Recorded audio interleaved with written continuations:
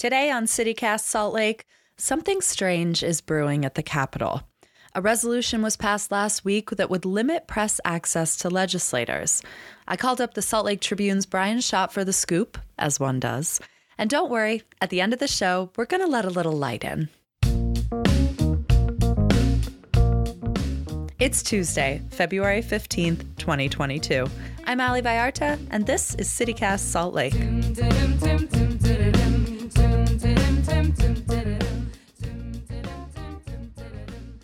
Brian Schott, welcome to CityCast Salt Lake. Thanks for being here. I appreciate the time. Thank you for the invite. You've been pretty vocal this session that press access at the Ledge has been problematic. Just for folks who aren't familiar with the process of getting a press pass or accessing legislators during the session, what's the normal protocol? Back in 2020, before the world went to hell because of the pandemic, journalists could access the House and Senate floor before they got down to business. Okay. On the House side, there's a hallway on the north side of the chamber that we would go in to do interviews. We wouldn't wait for people there, but we could meet people there or text them and say, hey, I'm in the north hallway if you want to step off the floor and come talk to me. On the Senate side, pretty much the same rules. But if you really want to talk to someone, that's a great place to get them because you know that they're going to be on the floor. And if you catch them at the right time, then you can ask a few quick questions. Yeah, that feels reasonable. Last year in the 2021 session, because of the pandemic, we weren't allowed to go on the floor at all. And that's fine. Again, they had all sorts of restrictions. But as the session went along, a lot of those restrictions or a lot of the safety measures that they put in place, things started to loosen up. Except for us. But if those restrictions are still in place, it is entirely possible for a lawmaker to hide from the press the entire session. And that's great for them. But if if I want to ask some questions about their bills or about things that they said or try to figure out what they're thinking, I can't get access. I can text them, but they have the option of not texting me back. I can call. They don't have to answer their phone. I can call their interns or get hold of their interns, get a message to them. But again, it's a lot harder for them to avoid me when I'm right there. Mm-hmm. So things were changed in 2020. This year, they basically remained the same. And it sounds like it was maybe an excuse to avoid going back to normal protocol. You all have pushed back on this in order to try and regain your normal access. Are there now things that are being proposed that would further restrict your access? Senator Mike McKell has proposed a Senate rule, and this rule basically adds another step or two to the process and shields lawmakers a little bit further. So what they do is, under this new rule, I cannot go into the Senate chamber pretty much at all unless I have permission from someone in the Senate. And that's odd. It's all about controlling our access to lawmakers. And what they're going to say is they're going to say every single day, Senate leadership goes and does a media availability with the press, and they sit down and they answer questions. Well, some days that's 10 minutes, and you've got 15 reporters there and everybody and every TV station, and I understand why they do that, because they want to limit the exposure, and so they can kind of control which stories come out of it. Right. If these new rules go into place, what's going to happen is I will text or call or email the Senate person and say, hey, can I talk to Senator so-and-so? First question's coming back is, what about? Well, sometimes if I were to say, it's a campaign finance question or a question about this controversial school bill, I can almost guarantee the answer is going to come back, no, I want to talk about it. So it's all about controlling the message up there. Mm-hmm. It's so interesting to me too, because it's no secret that there is a veto-proof Republican supermajority. I think, if you're Speaker Brad Wilson, you already have so much power to control the narrative. This feels a step really far.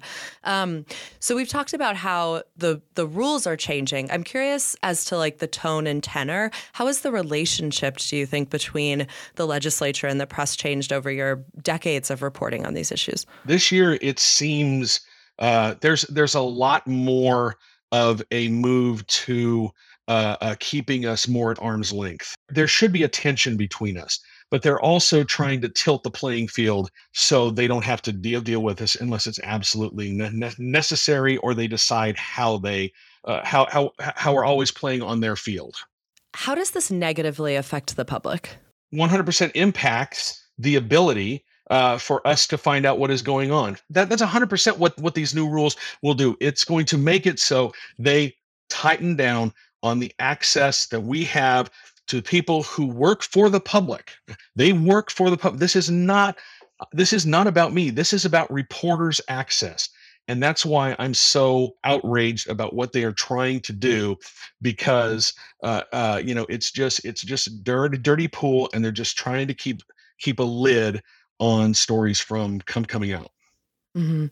Well, and it seems like in their ideal world, every communication is a press release. And basically, instead of you going digging for this kind of information, that you would only be able to rely on press releases. And you said in a tweet something I think is really important, which is that transcription is not journalism. Transcription is not journalism. I say that all the time. They would be super happy if we would sit there and just live tweet hearings and write stories off their press releases. They would be so happy if that was the way that this went down. On the other side, while this feels like a consolidation of information, a way to keep the press at arm's length, what I've learned over my 23 years up at the Hill, there are always people who have ambitions beyond the current person who holds an office. So there are people who have ambitions beyond Brad Wilson. Now I got to find that person, because you know what? That person's going to talk to me, or at least be open to talking to me or talking to someone. There's always a thought in politics that the last thing to happen is going to be the last thing that happens. And that's never, ever the case. And people are so short-sighted. So, it just means that I have to work a little bit harder to find people who are going to tell me what is going on, because it's important to know what is really happening up there, not just the happy press releases. This is very frustrating and I think alarming. And I guess the last question that I have for you is what do we do about this? Is there anything that can be done? I'm not going to say, you need to go up there and fight for me. No, you don't. I'm a journalist. I'm paid to do this. This is my job. But if you care about this sort of thing, maybe you'll go and find out a little bit more about it. But again, I'm not going to tell anybody to do anything. All I'm telling you is this is why it's important to you as a person who lives in a representative democracy, because these people are making decisions with your money, with policies around the state, with decisions that are going to affect your life. And my job is to give the best available truth when I report it. And that's it. Brian Shaw, thank you so much for your time. Thank you for having me. I appreciate it.